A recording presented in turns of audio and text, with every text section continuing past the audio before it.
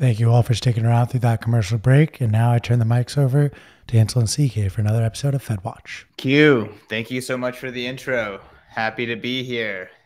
We're calling in from the Nashville Bitcoin Magazine studios and offices. Ansel, how you doing, my man? I'm doing awesome. Great 4th of July for me and my family. I hope you guys all had a great 4th of July. Back to it at a new time this week, but we'll be back to Tuesdays next week. This is FedWatch, the macro show for Bitcoiners. We got a big lineup today. So we're going to talk about commodities, the dollar, Credit Suisse news, BIS news. We have a Q&A section at the end where we solicited some questions from Twitter. So lots to get to. Christian, how are you doing, man? I'm doing good. I mean, it's so exciting these days in the markets, in the world. Like, there's just so much happening, whether it's just chaos, whether it's war, whether it's protests. It really does feel like a fourth turning, if you will. And I mean, just seeing Bitcoin interact with all of this, it's fascinating, but also as someone who has a lot of skin in the Bitcoin game, a little scary as well. Yeah, I keep waiting for a slow week where we can continue our series on like maybe some of the different institutions out there in global macro. We did the WEF. I would like to do the IMF and things like that. But man, every week we just have a jam-packed show. And next Tuesday, so coming up this Tuesday, we're going to have Joe Carlasari on. And it's going to be a great show. I can't wait. I'm excited because he has been saying we need to kill all the narratives in Bitcoin and come up with some new stuff. And I'm kind of right in that same boat. So that should be a really great show next week. Also, I did throw a bonus episode of FedWatch out for podcast listeners. So check your podcast app. That is episode 101, where I went over fragmentation in Europe more in depth. Because when Christian asked that on the last live stream, I stumbled over my words. I didn't answer it correctly. So I wanted to research that and come out with a better episode. So I answered that more in depth. Check it out on your podcast app, FedWatch Bitcoin, in any podcast app. Before we get into it, we're going to be talking about what's happening globally. I will be remiss if I don't talk about what Bitcoin Magazine is doing globally, which is we're taking the Bitcoin conference and we're going to Europe. I think what we're seeing in Amsterdam, and we'll touch on this later in the show, is showing something that we've talked about a lot on this show, which is that Europe is unstable. And we've also seen that Europe, at least from a big government and central banking perspective, is pretty hostile against Bitcoin. So I think that there's a need, one, for Bitcoiners, and there's a very strong European Bitcoin contingent out there to, show the world that Bitcoin is important and Bitcoin is important to Europe's future. And then two, for us to continue to analyze what's happening in Europe, because as all of us know, Europe, for all recent history, has kind of been the heart of where conflict kind of breaks out. And I think that's true still today. Yeah, great points. I think, it ties into the last episode when I talked about fragmentation in Europe and how Bitcoin is going to make it easier for countries to leave the euro. Now, I wasn't talking at that time about the Netherlands. I was concentrating more like on Italy and stuff. But as countries leave the euro, which they eventually will, adopting Bitcoin will ease their transition to being more independent. So I think it's a nice tie in there. So again, to all the audio listeners, you can see the slides that we're going to share as we continue the show on YouTube and Rumble and everywhere else that we post our videos. But let's jump into what's happening in Fed and US news. And again, I think we're gonna start showing a nice array of charts here. So Ansel, back to you. Yeah, so with the first few charts here, I wanted to highlight that unlike Europe, that is facing these really acute pressures right now, of course, with the protests and the energy prices, the U.S. doesn't really have any of these acute worries that we see over there in Europe. The biggest thing, I think, over the last 7 to 10 days has been a shift from inflation fears to recession fears. This is showing the GDP Now forecast from the Atlanta Fed. And this came out last week, and it kind of really wowed the market. It really shocked the market because it went all the way to -2%. This is annualized GDP for Q2. This would make the second quarter in a row of negative GDP, which is a technical recession. Of course, right when this came out, I saw a couple headlines saying, well, we need to revisit what we consider recession. Is it 2 years? Is it 3, 4? How are we going to redefine what a recession is? And I think that's funny, right? At first hearing that's funny, but also maybe we should, because we are ever since 2008, we are in a different global economic climate, with the great financial crisis and then Bitcoin coming along. Maybe we should revisit what we mean by recession, or are we in a depression? Let's talk about this. Let's have this discussion and see. But a lot of people go. Well, what are your thoughts here? Just tell me if you were to rethink these terms, ideas, concepts, what makes the most sense to you? Well, I don't know. I mean, if you have a recession, 2 quarters of negative GDP growth, like 3 times in 6 years, and the other times you're only getting up to like 1 or 2% growth, to me, that sounds like a depression, right? It doesn't sound like there is really any recovery. It's just recession after recession. So Emil Kalinowski on Eurodollar University, he calls this the silent depression right now. And I like that. I think we probably should roll into calling this a depression. So you're not saying revisit terms. You're saying, we need to snap out of this. Like, we have gone way past a recession, and this is now, a depth of a long depression that's playing out. Yeah, but if we just start with the conversation about, hey, let's talk about what recession means and all this, I think you'll broaden that Overton window to start maybe talking about this is a depression instead of a recession. So I think that. Another thing that people were talking about with the recession fears is nominal versus real GDP. So for listeners out there, nominal is just measured in dollars. So if the prices go up, like CPI goes up, you would expect, an even GDP would actually be higher because, all prices are rising. And real GDP would be inflation adjusted or CPI adjusted. Some people I've seen out there say, oh, well, we still have 6% nominal growth, right? Nominal growth when not adjusted for inflation, but it's 2% real GDP. So I think we're going to see some confusion or back and forth over those numbers. But in the grand scheme of things, right now, there is nothing acute like there is over there in Europe. So Europe is definitely kind of the center of global macro attention right now. Things coming up for the Fed, CPI next week on Wednesday. And we will be doing the live stream on Tuesday, so we won't be able to react to the CPI, but perhaps we can talk to Joe Carlasari a little bit about what he's seeing in CPI. And maybe we need to do a bonus show. I don't know. Yeah, maybe we'll do a bonus show that week. And then FOMC is going to be meeting. That's the Fed Open Market Committee. They will be meeting on the 27th. Important about this meeting is they do not have a meeting in August. So it's going to be a 2-month break between July policy rate decision and September. Also, September is typically like the end of third quarter is when we see the most kind of stress in the system. And I don't know why. That's probably a holdover from old futures and old type of the way the economy was around harvest season and stuff like that, they had this cyclicality. Also, the federal government's fiscal year ends in the third quarter. So, and there's a lot of the economy has government contracts and stuff. So there's the end of the third quarter is where we do see a lot of stress build up in the system. So the FOMC doesn't have as many meetings leading up to that and possible pivot or whatever they're going to do.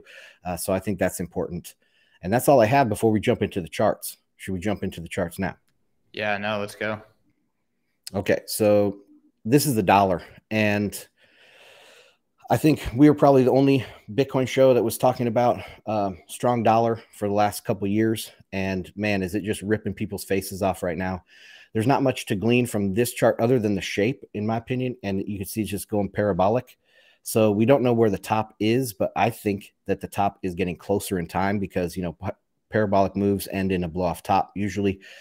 And whether it's a blow off top or just a consolidation for the dollar, I don't know. But I do think that the time is getting closer that we do see a topping in the dollar. If you go to the next slide, Christian, just stop me whenever you want. I just took some Fibonacci stuff for the last two big bull markets in the dollar. Those are the ones that ended in the dot-com bubble, and then the one that started with the great financial crisis. And I know a lot of people don't like technical analysis and stuff, but Fibonacci is it's a series, it's a number series, and how it works, whether you think technical analysis works by self-fulfilling prophecy, or maybe it's part of our like internal mammalian psyche of some sort. These things, it's uncanny the way that these two cycles worked out. So if you go from if you measure out with Fibonacci's the last two big bull markets, they both ended roughly around the 1618 line. And if you measure that out for this move, then it would take us to about 112 to 115 or so on the DXY, which I thought was interesting. And it's just at least a point for us to be watching out for, that could be a point where the dollar kind of reverses. A lot of people don't like the DXY because it is a narrow measure, mostly against the euro and the yen and the pound. So I included a chart on the next slide about the broad trade weighted dollar. This is 26 currencies weighted by how much the US trades with them. And I think it was last updated like 2018 or 19. And you can see this is also approaching a top. Other than coronavirus, I think this is the highest that this trade weighted dollar has ever been. So it's not just the DXY, it's also other measures of the dollar. If we go to the next chart, perhaps you don't like fiat to fiat comparisons. So I put gold in here, and you can see it really broke down out of the support that it was kind of holding for about a year. And it is right now 10% below its 2011 high. So holding it for 11, 12 years, and you're down 10% on that investment. That's I don't know. I don't know why people buy gold anymore, but this does show that it's not just the, fiat to fiat. It's also gold to fiat. And interesting, if you look at the euro to gold price, it is up year to date by 6%. So that fits right in with the dollar not being really inflationary, and that it's gold is sinking versus the dollar, but rising versus the euro. Next slide. This is the last currency slide that I have, and this is Bitcoin. And you can see we're kind of bottoming out here right around those 2011 highs, the previous cycle high, and it looks to be breaking out. So we'll see. I think Bitcoin might be some sort of early indicator for risk assets in general, because we do see possibly a bottoming in stocks, a bottoming in bonds, and things of that nature. So this could be showing that the worst for at least U.S. financial markets is over for the time being. Christian, lots of charts there. Throwing it back to you. What do you think? Yeah, well, I want to say first and foremost, it's pretty clear that inflation is not exactly what people have made it out to be. And I think the fact that so many Bitcoiners have leaned against potentially incorrect narratives, it's going to hurt our reputation in the immediate term. And we're maybe even seeing a little bit of that, where people are like, oh, Bitcoin was an inflation hedge. Oh, this didn't happen. Oh, this didn't happen. The narratives were wrong. I know that Joe Colasari is going to come on to talk about that next week. But when you see the dollar doing what it's doing, and yet prices are still going up, there's a lot of reasons that can happen. And, we're having supply chain destructions. Like, obviously, if supply chains are not as efficient, things are going to get more scarce and more expensive, and it's going to get harder to make things. Things are very complicated to make, whether it's your car seat, whether it's a desk, whether it's a computer, whether, all these things that we take for granted are really complex to make and require sophisticated supply chains. So when those supply chains break down, when trade stops, that makes prices go up. And that really has nothing to do with quote unquote inflation. We are the only Bitcoin podcast, maybe not the only macro podcast, but one of the only Bitcoin podcasts that has been calling it out just like that the entire time. So I do want to call that out. So, I mean, Ansel, obviously you are the signal here. I just kind of ask the dumb questions and give my 2 cents. But why do you think we've been able to kind of look through the fog so effectively? Well, I just think it's you have to have the proper premise, the proper assumptions that you base your macro forecasts on. And I think a lot of people have been saying that QE is inflationary and fiscal spending is inflationary and all this stuff. It's printing of money. Now, it does make prices go higher, but is it really printing of money? Since it wasn't printing of money, which has been my position, is high prices just lead to recession, right? Because high prices mean that you can't afford so much. And so you pull back on your demand and that crashes the markets. So if you thought that QE and fiscal spending were inflationary, you got this wrong. That's my opinion. But you did come up. I wrote a few things down when you were talking there. Is the markets? Yeah, they have inertia, so they can go on a little bit longer than you would expect in a certain direction because prices go up for many different reasons. So there's inertia. There's also undershooting and overshooting of certain things. But in the grand scheme of things, they will return to the mean of whatever the true macro situation is. So, yeah, those are my comments there. I do want to say that outside of just looking at DYDX gold, some of these other indicators, with doing Bitcoin Amsterdam, we are selling tickets, we are pricing sponsorships in euros, and we're almost 1-to-1 with the dollar. So it's really easy for us to do the math on that when we're doing our accounting. And as far as I've known, the euro has always been like $1.20, $1.30. At one point, it was almost worth $2. So pretty astonishing seeing the currencies trade at parity when historically the euro has been more expensive than dollars just directly in exchange.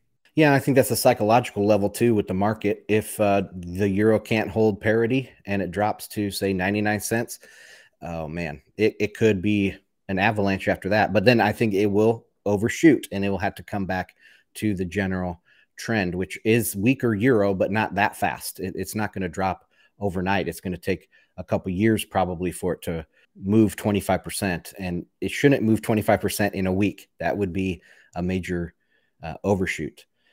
But let's move on to some of the other charts here. Keep on task here. So slide number 8 is we're getting into commodities here, and this is cotton futures. There's been a lot of talk recently about cotton because it did break down when people weren't really expecting it. It just kind of fell out of bed, and it's down over 40% now.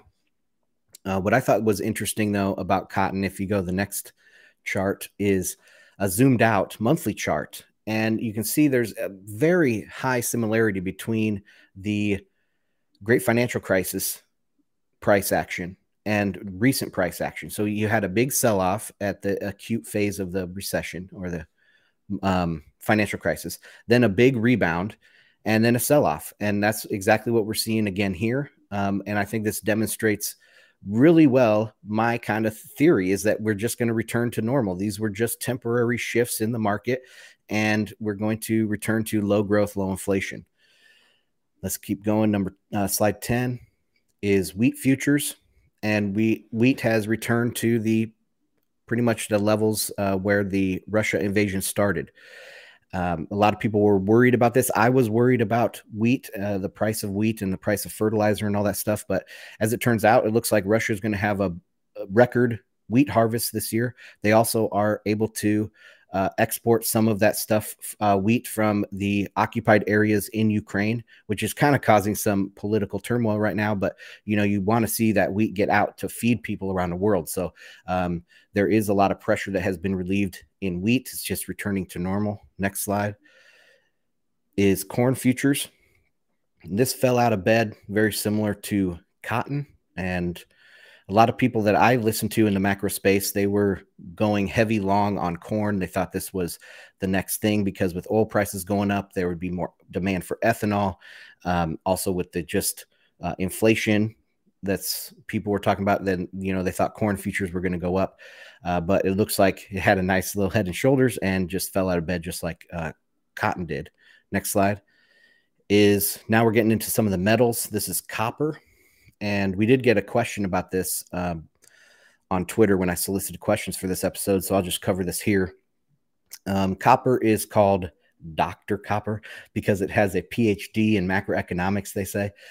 Most modern things in the world have copper wiring, copper plumbing, things like that. So it is a modern metal. And if it turns over, then most likely we're going into recession of some sort. The demand for copper is falling. So if the demand for copper, one of the base metals in our modern world, then that means that demand in general is falling. You can also zoom out on the next slide and you can see I did the same thing as I did with the cotton futures, and that is just zoomed out to show the great financial crisis.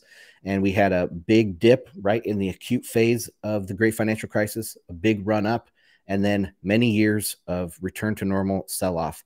I think we're just going to see pretty much the exact same thing this time. Next slide is aluminum futures. And that is, I think this is just a fantastic chart to show like technical analysis for a lot of people that don't like technical analysis. I mean, we had a beautiful long-legged doji at the top, and it came down right now. It's sitting right on the highs from January 2019. Just a really beautiful chart, in my opinion, and does show that, it's kind of just this cycle. Everywhere you look, you see the Corona crash, big run up, and now you see a sell-off at the end. Next slide is oil. You have to make sure you're looking at a daily chart of oil. If you look at a weekly chart, you won't see the closes of these candles back in March. But yeah, the high was back on March 8th, and we actually had Luke Groman on the show at that time, that exact day, and we were talking about oil. So that was very interesting. We got to see what our calls were at the top, but oil tried to regain a new high, but couldn't quite do that. And if you go to the next slide, these are just my technical analysis lines that I've been following. So we had this kind of, I don't know if you call it a flag or a channel, and then a ascending wedge in there. And when it started falling out of that wedge, I was like, okay, well, it's definitely going to the bottom of the channel and it's probably going lower. And now we see it testing the bottom of the channel back, from April. So very interesting what's going on with oil. I don't know if this is going to continue selling off, but I do think over the next 2 to 5 years, we're going to see lower oil. Any higher high in oil is just going to be temporary because demand is going to fall faster than supply. And Antle, so oil prices going down at the pump? Yes. I mean, I've seen it go down about 10% or so just in my local area over the last couple weeks. That's not going to show up in CPI though, because, I think it's mainly at the end of June, very beginning of July. Even with the travel weekend, I saw multiple places where 2 weeks ago it was 479 by where I'm at in Florida, and it was down to about 440. So, that's a pretty significant move in gasoline prices. And I do expect that to continue because there's just not as much demand to push, relative to supply. So in a recession, we're going to see falling demand and falling prices. That's I don't know why people. Do we lose Ansel? I think Ansel's completely right though. Demand has been destroyed, hence we are in a recession. And then obviously that is an opposing effect against the supply chain destruction that is occurring. Seems pretty straightforward to me. Q, what do you wanna jump in with? No, I just wanted the supply chain issue is just going to continue to get, I think, exacerbated and blamed for some time. Time will tell. So what do you do? What's practical to do? Let's say, the viewers are listening, they're trying to hodl Bitcoin, their dollars are going up on the chart, but everything is still getting more expensive. Like, do people start hoarding like supplies? Like, I guess, what is a person to do? What are you thinking about? I mean, like I actually joked about this over the weekend with some friends, but we got sriracha at a dinner table And I brought up that sriracha manufacturers have said like there's probably going to be a shortage in the near future just because we don't have as many of the raw materials we need to create sriracha. No, I'm not saying everyone go hoard your wealth in sriracha, but like if you like sriracha, maybe buy a couple extra bottles the You next want time to you hear go to the something grocery. funny? Yes. So I've been looking for sriracha at grocery stores, and they only have the knockoff ones at this point. So I just went on Amazon. I bought 2 giant big ones. Just was like, hey, this is at least 12 months supply of sriracha. So hold me over. There you go. Like it's happening in real time. I mean, I will always hold it against my dad that we did. The room I am in right now is my brother's room.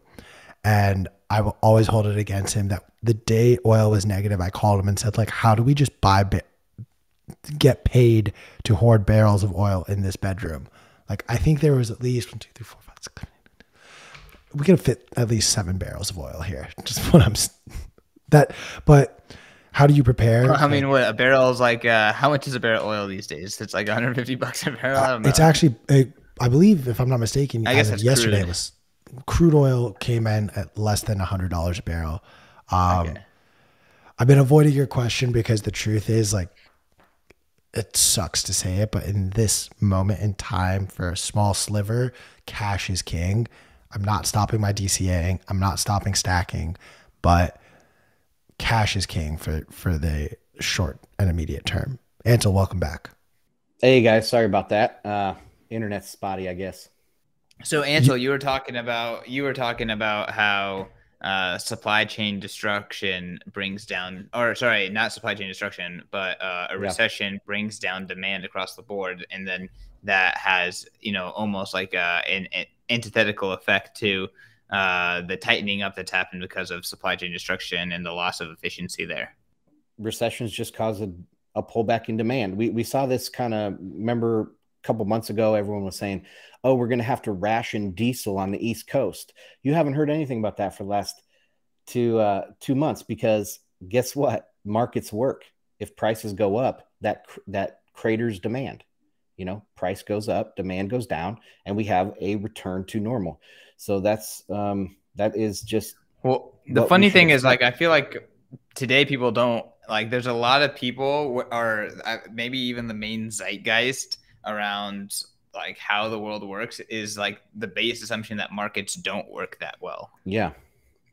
Right. Market failure. There's no such thing as a market failure. That's what central planners want you to do. They or want you to believe that the market can't take care of itself. It's not a self-balancing system. They need to balance it for you. Right. But the market is self-balancing, even with their interventions. I mean, their interventions will cause problems. It'll cause maybe things to get dislocated more than they otherwise would. But eventually the markets will correct for the government intervention too. It might take a little bit longer. So I don't know why free market people lost sight of that, but I mean, that's common sense for economics, in my opinion. No, I mean, it makes sense to me as well, but we do not have to dwell on this. We have a lot of other topics we need to jam on. So Ansel, what is next? Well, can I continue going on the charts? I'll just go through these fast because I think they're pretty important, especially when we're talking about Europe here coming soon. And that is slide 17 is the European natural gas futures. The blue line is the front month contract, and the red line is July 2023. So a 1 year forward from today's date. As you can see, obviously the front month is more volatile, but I think where people are kind of shitting their pants right now in Europe is that red line. It has just taken off very recently, and that is saying that the market is expecting energy costs to be extremely high in Europe for over a year. So that's a worrisome from a business perspective. It's worrisome from an investment perspective, even a government perspective, a people perspective. That's very worrisome. And I think this recent kind of vertical line in that the red chart is really worrisome for people. That's my last energy chart. Any comments on that one, Christian? Man, Energy going up means everything goes up in terms of price, in terms of burden, in terms of difficulty to make. So it's like a tax on Europe. I mean, we saw that in Europe, they redefined their energy mix to include nuclear, as well as, I don't know exactly how wide spanning the redefinition of oil or carbon-based fuels, fossil fuels. It gets redefined as green in their new definitions, but they're scrambling to maintain the narrative while putting themselves in a more sustainable position. But right now, Europe is not looking good. They went deep on this, ESG driven path, and they're effectively getting crushed by the first lick back. They have no answers to reality kind of instilling consequences on their actions. Yeah, and if you look at the U.S. natural gas futures, the Henry Hub futures, which I don't have a chart of, unfortunately, is it's coming back down. I mean, it's not even near historic highs for U.S. natural gas futures. So, Europe is going to have different inflationary pressures, quote unquote inflationary pressures, than the U.S. is going to have. And that's very important when you are trying to predict what's going to be coming for the euro. But let's get into real quick. I just have a couple more on the supply chain. So number 18 here is the Baltic Dry Index. And this is just a weekly chart. It's showing, it topped way back towards the end of 2021 and has been down ever since. Even the Russia invasion stuff didn't really affect these bulk dry goods. So that's steel, grains, anything that doesn't ship in a 40-foot container would be kind of included with this Baltic Dry Index, and things are down. If you zoom this chart out, by the way, the Great Financial Crisis is like double this peak. So, I mean, it's not even close to how bad it was back then. And then my last shipping slide here is the next one, and this is the Freightos Index, which we've talked about here on the show before. And this is just showing that even last week, once again, we had an acceleration in the decline of shipping costs or 40-foot container prices from China to the U.S. So, supply chains are righting themselves because demand is crashing. So prices will come back in line with the norm. And that's all I have for this section, Christian. I got nothing to add. Should we just continue? All right. So let's, what about Credit Suisse? This was kind of something that Dylan LeClaire brought to my attention on Twitter, and he was going to be writing a blog post or a newsletter post for the Bitcoin Magazine Pro. I don't know if that has come out yet, but this was very interesting chart from Dylan showing the credit default swaps for Credit Suisse, big bank over there in Europe. And this is their default risk. So as this goes up, it means that there's more risk of the bank defaulting on their loans. Credit Suisse has been embroiled with scandal over the last couple of years. Last year they had this Archegos thing. I don't remember the specifics of that, but it was a pretty big deal, multi tens of billions of dollars in some scandal. Then they posted a loss in 2021 of 2.2 billion. Just earlier this year, they were embroiled in a $90 billion scandal of, funding drug dealers and sex child trafficking rings and things like that. So there's a very big ethics scandal from Credit Suisse earlier this year. They also had 1.7 billion exposure to Russia, which was, I think, the biggest in Europe.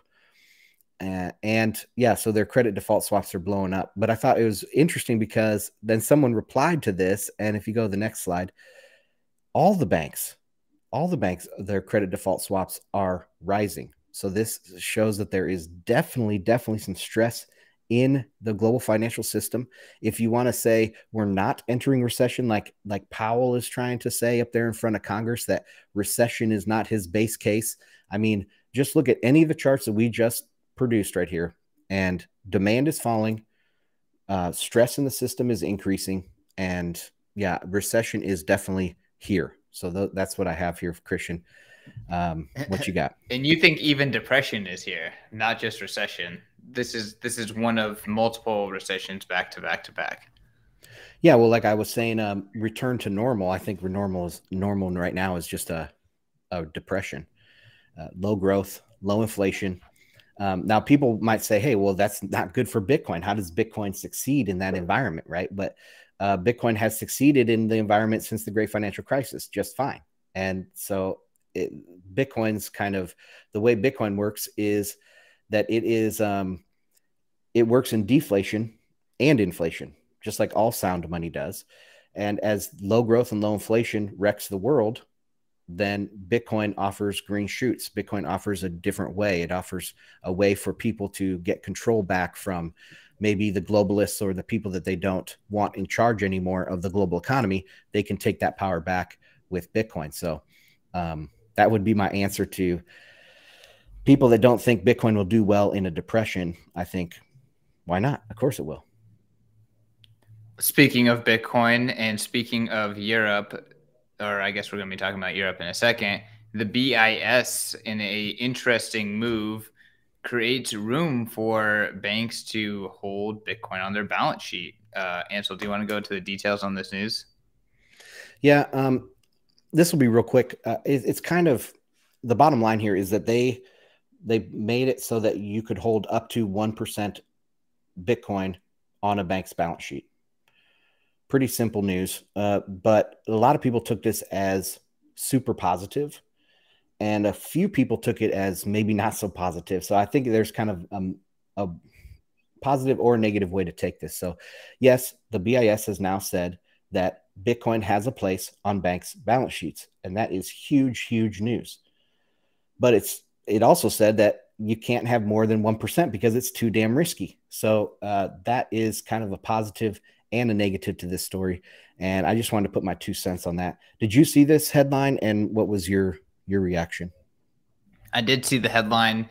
I thought it was interesting. And I honestly think that central bankers, governments right now, they're kind of in this position, this weird quagmire that a lot of corporations found themselves in 2016, 2017, 2018, where they're saying Bitcoin is not the signal, it's blockchain. Now they're saying Bitcoin is not the signal, it's CBDCs, but they're also inherently almost saying that there is something here, right? It's difficult to say that, hey, this thing that was created by Bitcoin blockchain, it is not the signal, and also say that, hey, this thing that was created by Bitcoin digital currency is not the signal, but look at my version of that. I have a better one. So I think that they're in this quagmire, and it's pushing them closer and closer into like looking into Bitcoin itself and seeing that even as they oppose it outwardly, there are still benefits for them also getting into the adoption game too.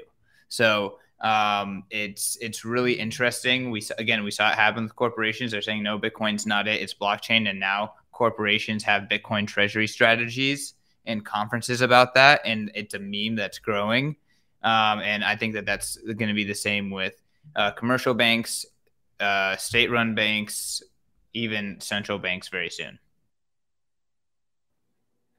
Absolutely. I don't have much to add to that other than, the government they've been looking for a reason to ban Bitcoin for a long time. And you couldn't do it because if you ban Bitcoin, you kind of acknowledge that it's a threat, right? So you actually give it a vote of confidence if you ban it.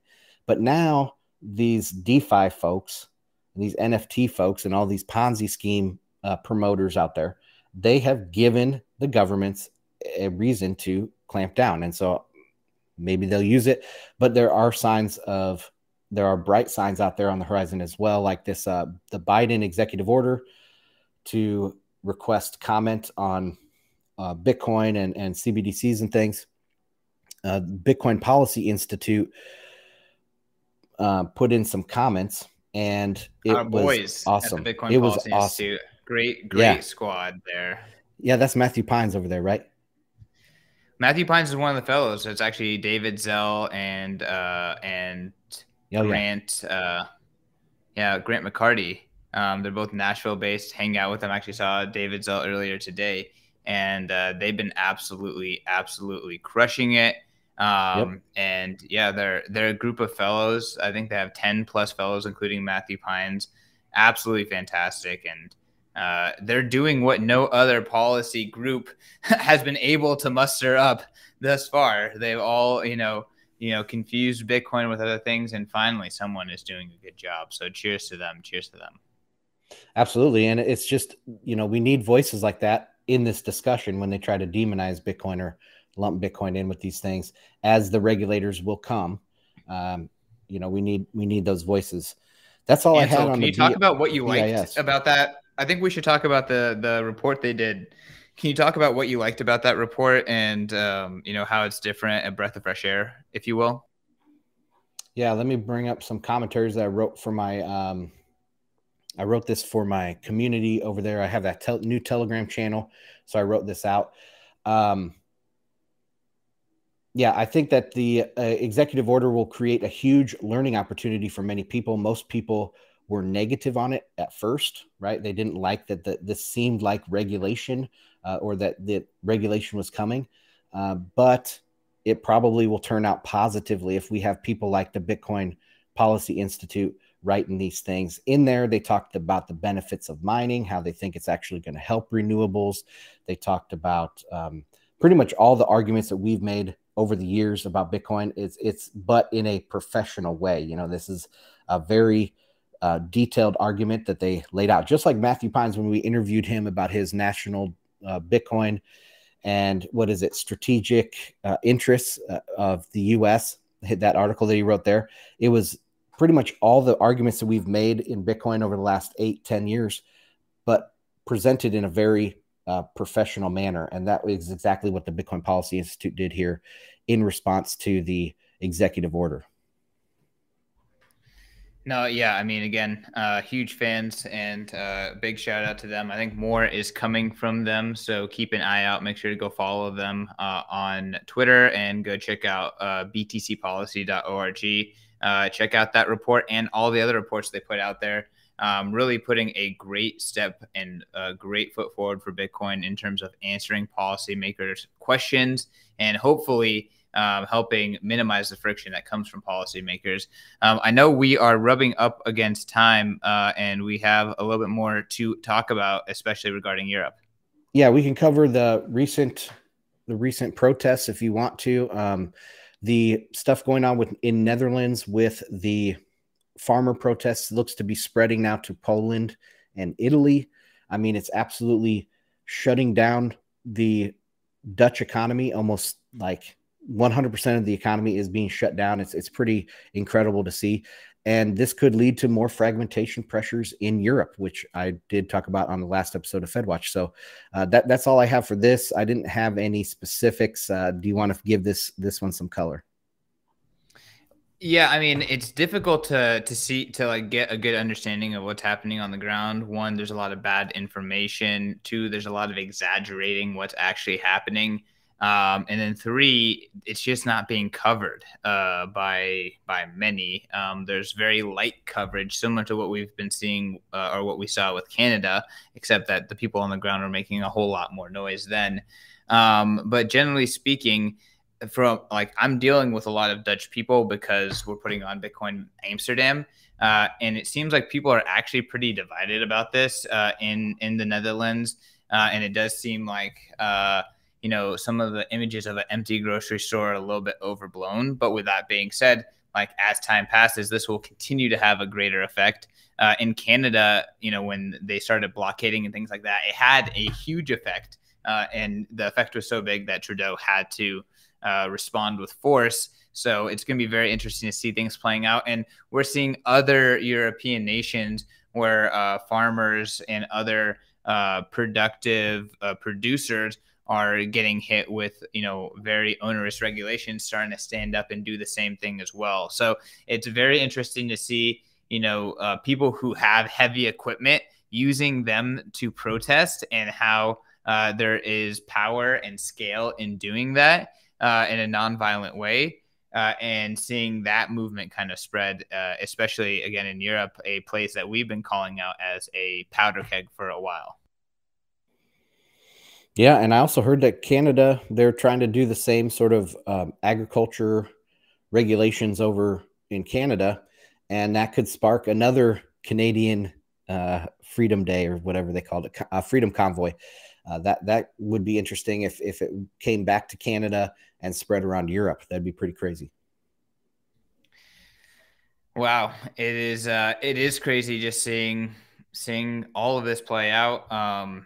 Again, it's scary, it's exciting. I hope that the fallout kind of brings us back to a better path for the world. But it's scary to try to make it through that. Yeah, I do have one more here comment that I did write in the outline that I forgot I put in here, is that some people say that the government instability affects risks and that will affect the economy, going forward. Let's see, government instability. So it is the central planners, the instability of the central planners, and the central planners not being on the same page and not showing enough unity and enough forthrightness to get the job done at the government level is what actually brings risk to the markets. And that's, I think, shown over there in Europe right now. But in fact, it's the other way around, that the economies crashing bring the instability to the political sphere. So like I was trying to tie this into what you were asked earlier about, I don't know. I was saying something earlier. Now I can't remember what it was.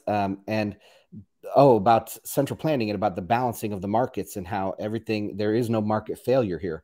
Well, these people, the globalists over there in Europe that are doing these the agricultural policies and stuff, they are thinking that it's a failure of government that's causing a recession, when really it's the recession that's causing the failure in government.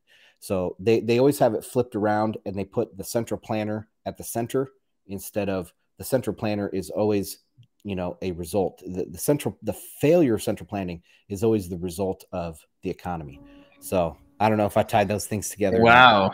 That's profound, Ansel. You're effectively saying that, from an economic perspective, the majority of economists are in the equivalent of the flat earth paradigm, where, the central planner, the central bank is at the center of it. Even like the legend and lore and the myth of the Fed is in that paradigm. But the reality is that there's actually a sun, quote unquote, the free market, and we're all orbiting around it. And maybe that's the more true paradigm. I don't know if that makes sense to the listeners, or if I went off the deep end on that one. But Ansel, I know we have some questions that you solicited Q&A on Twitter. We can jump into that. And then maybe we can riff on Bitcoin price. I mean, obviously, we went over a chart earlier, but price is in a dubious position still here at 20K. Yep. Who knows if we can go up? There's a lot of negatives that come with long consolidation, as well as potential positives with the price. Yeah. So do you have the Twitter questions pulled up? You want to fire away? Yeah, let's do it. So you picked out about 5 questions from Twitter, so I'm just going to hit on them. Question number 1 is from Nick Coletta. Can you explain the importance of the 10 and 2 in pleb terms? Okay, so the 10 and 2, he's talking about the yield curve, and you probably hear that from a lot of macro people. That is just the interest rate on the 2-year Treasury versus the interest rate on the 10-year Treasury. And when the 2-year Treasury goes above the 10-year Treasury, it doesn't make sense, right? Why would it cost more to borrow money for a shorter period of time than a longer period of time? And so it tells you when that thing happens, when the 2 goes above the 10, that tells you that something is wrong. The market is telling you something is wrong. And that's generally always been in front of a recession. I think it's something like 6 to 18 months from the time of the inversion like that we have recession. So that's just the importance of the yield curve. It tells you that the market participants and the Treasury market is the largest, most sophisticated market in the world. It's telling you that something's wrong. So that's the importance of the yield curve. All right. Next question. What is the Fed's role in a post-Bitcoin adoption America? Okay. It will be similar to the role of the Fed on the gold standard. I mean, they don't really have a role today, like we say on the show, that they are followers. Their main job is influence. They're influencing the market through the Fed mythology, and that they print money and all this stuff, but they inevitably follow what the market is doing. So what will their influence be after after Bitcoin adoption? The actual influence will be the same, which is very little, but their role will probably look a lot like the gold standard. If eventually maybe the Fed will go away, which would be great, but at the beginning, it'll probably just look a lot like the gold standard. They'll be less important in our daily lives and in the financial press. Ansel, this is not from Twitter. This is actually a live question from YouTube. Okay. Is Jimmy Song joining FedWatch someday? I don't know. Do you want to invite Jimmy Song on? We should. I've talked to him in the past back on World Crypto Network days. So, yeah, that would be great to have him on. Yeah, for sure. All right. Well, Ansel, I'll leave it up to you to put out an invite to Jimmy Song. Jimmy's on Bitcoin Magazine Live a lot. I think he came on almost every Friday for several weeks in a row. So we got lots of Jimmy Song here at Bitcoin Magazine. Let's get back to the Twitter questions. I know we have a couple more here, and then we can hit on some riffing on Bitcoin price before we close it out. Okay, some hopium. Give the folks some hopium around why it is the way that oh my gosh, I am totally blowing this. But let's talk about the WF. Let's talk about globalists. Give the people some hopium why they will fail.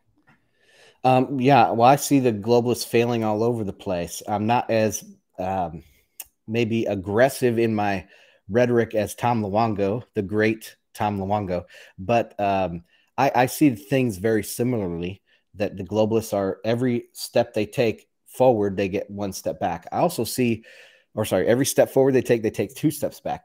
And I also see that they are acting very defensively recently. So a lot of their policies, a lot of their things like this fragmentation, and Christine Lagarde talking about, we're going to make a new monetary policy tool that is going to solve everybody's worries about the euro. It's defense. They're playing defense instead of offense. And so I see that happening a lot with globalists. And yeah, I think that they will just inevitably lose out to the rise of populism. All right. So what do you mean by deflationary environment? What is like the monetary perspective around this? Can you expand a little bit about describing what you mean about a deflationary environment? Okay. So deflationary environment, that you can't escape the end of a credit cycle. The end of a credit cycle is deflation. That credit disappears. It gets defaulted on, and money supply shrinks. Even Mises said you can't escape the end of a credit cycle, right? And so that is what we have here. We just have one big global credit cycle that's lasted, in my opinion, Ray Dalio says for the last 80 years, and I think it's about that, maybe 60 years or something in that neighborhood, where this global credit bubble has been building, and now we're deflating this global credit bubble. They can kick the can down the road, right? They can do QE, which is just balance sheet manipulation. It's not really printing money. It's just manipulating the bank's balance sheets, hoping that they will print money in the process of making loans. But you can't get rid of this debt problem. You can't get out of a debt problem by adding more debt. So the end of this is deflationary, and that is the pressure. The pressure is in the deflationary direction. That's why all these crises are not like hyperinflationary crises, at least in the United States, in the dollar. All the crises are flash crashes, where the credit markets freeze and there's a possibility that everything crashes to zero. That's a deflationary environment that we're in, and they try to kick the can down the road, but they will never be able to escape the ultimate end, which is not inflation, is deflation. Bum, bum, bum. All right. We have 3 more minutes here. Is the strong dollar transitory? How does copper play a role in macro? What are the power dynamics in international trade now that China is opening up its ports and flooding the world with inventory? is any of this deflationary? Ansel, a lot of questions here. Yeah. You got Well, we 2 covered minutes. some of those. Go. We Yeah, we did cover some of this. Yeah, we covered some of those with the copper. And the dollar, I think the dollar will continue to strengthen, but it won't be a straight line, obviously. I think we'll see a stair step upwards, kind of what we've seen since the great financial crisis. That what's been happening in the first 10 years after the great financial crisis is what we're going to return back to. Now, as far as China goes and reopening their ports, a lot of that traffic actually did get rerouted to other ports in China away from Shanghai when they had their whole lockdowns. So the backup is not as bad as what we at first thought. The U.S. customer or the U.S. purchasing manager or whatever you want to call them, they're just making fewer orders from China right now too. So even if they do, completely open up over there in China, it won't be a flood of new orders to the U.S. So overall, I think it is a symptom of deflation and not necessarily a cause. All right, Ansel, we're at time. Let's just have one last word about Bitcoin price. Yeah. Things are ripping right now. I think we just passed 21,000, but oh, nice. I'll see. It seems like miners are selling the rip, if you will, and if that trend continues, I think that the bear market continues. But as soon as sentiment changes and people are not willing to sell the rip, and actually the rip causes FOMO, then I think we can reevaluate. But with that, you can follow me at CK_Snarks on Twitter. This is FedWatch. We drop episodes at least once a week. If not, Ansel will drop in a couple more. Check us out on FedWatch on your favorite podcast player. Visit us on YouTube. We're also there, and on Rumble. Ansel, where can people find more about you? On Twitter, bitcoinandmarkets.com is my website. I have a Discord community and a Telegram channel, doing my own podcast over there as well still. So lots of stuff going on. Oh, and a free Friday newsletter. So sign up on bitcoinandmarkets.com. Ansel is my favorite, so that's why we do this podcast. I've been listening to his stuff forever, and now I'm honored to be his co-host for FedWatch. Q, thank you for having us. Hop on over to Twitter at about 2 p.m. Pacific time, 5 p.m. Eastern, and any and all of your questions about Bitcoin Amsterdam will be answered there. And as a gentle, subtle reminder, go buy your tickets to Bitcoin Amsterdam. So you know the drill. P, myself, Chris, can't have our jobs if you don't buy the ticket to Bitcoin Amsterdam. That's kind of how this whole shtick works. So buy those tickets.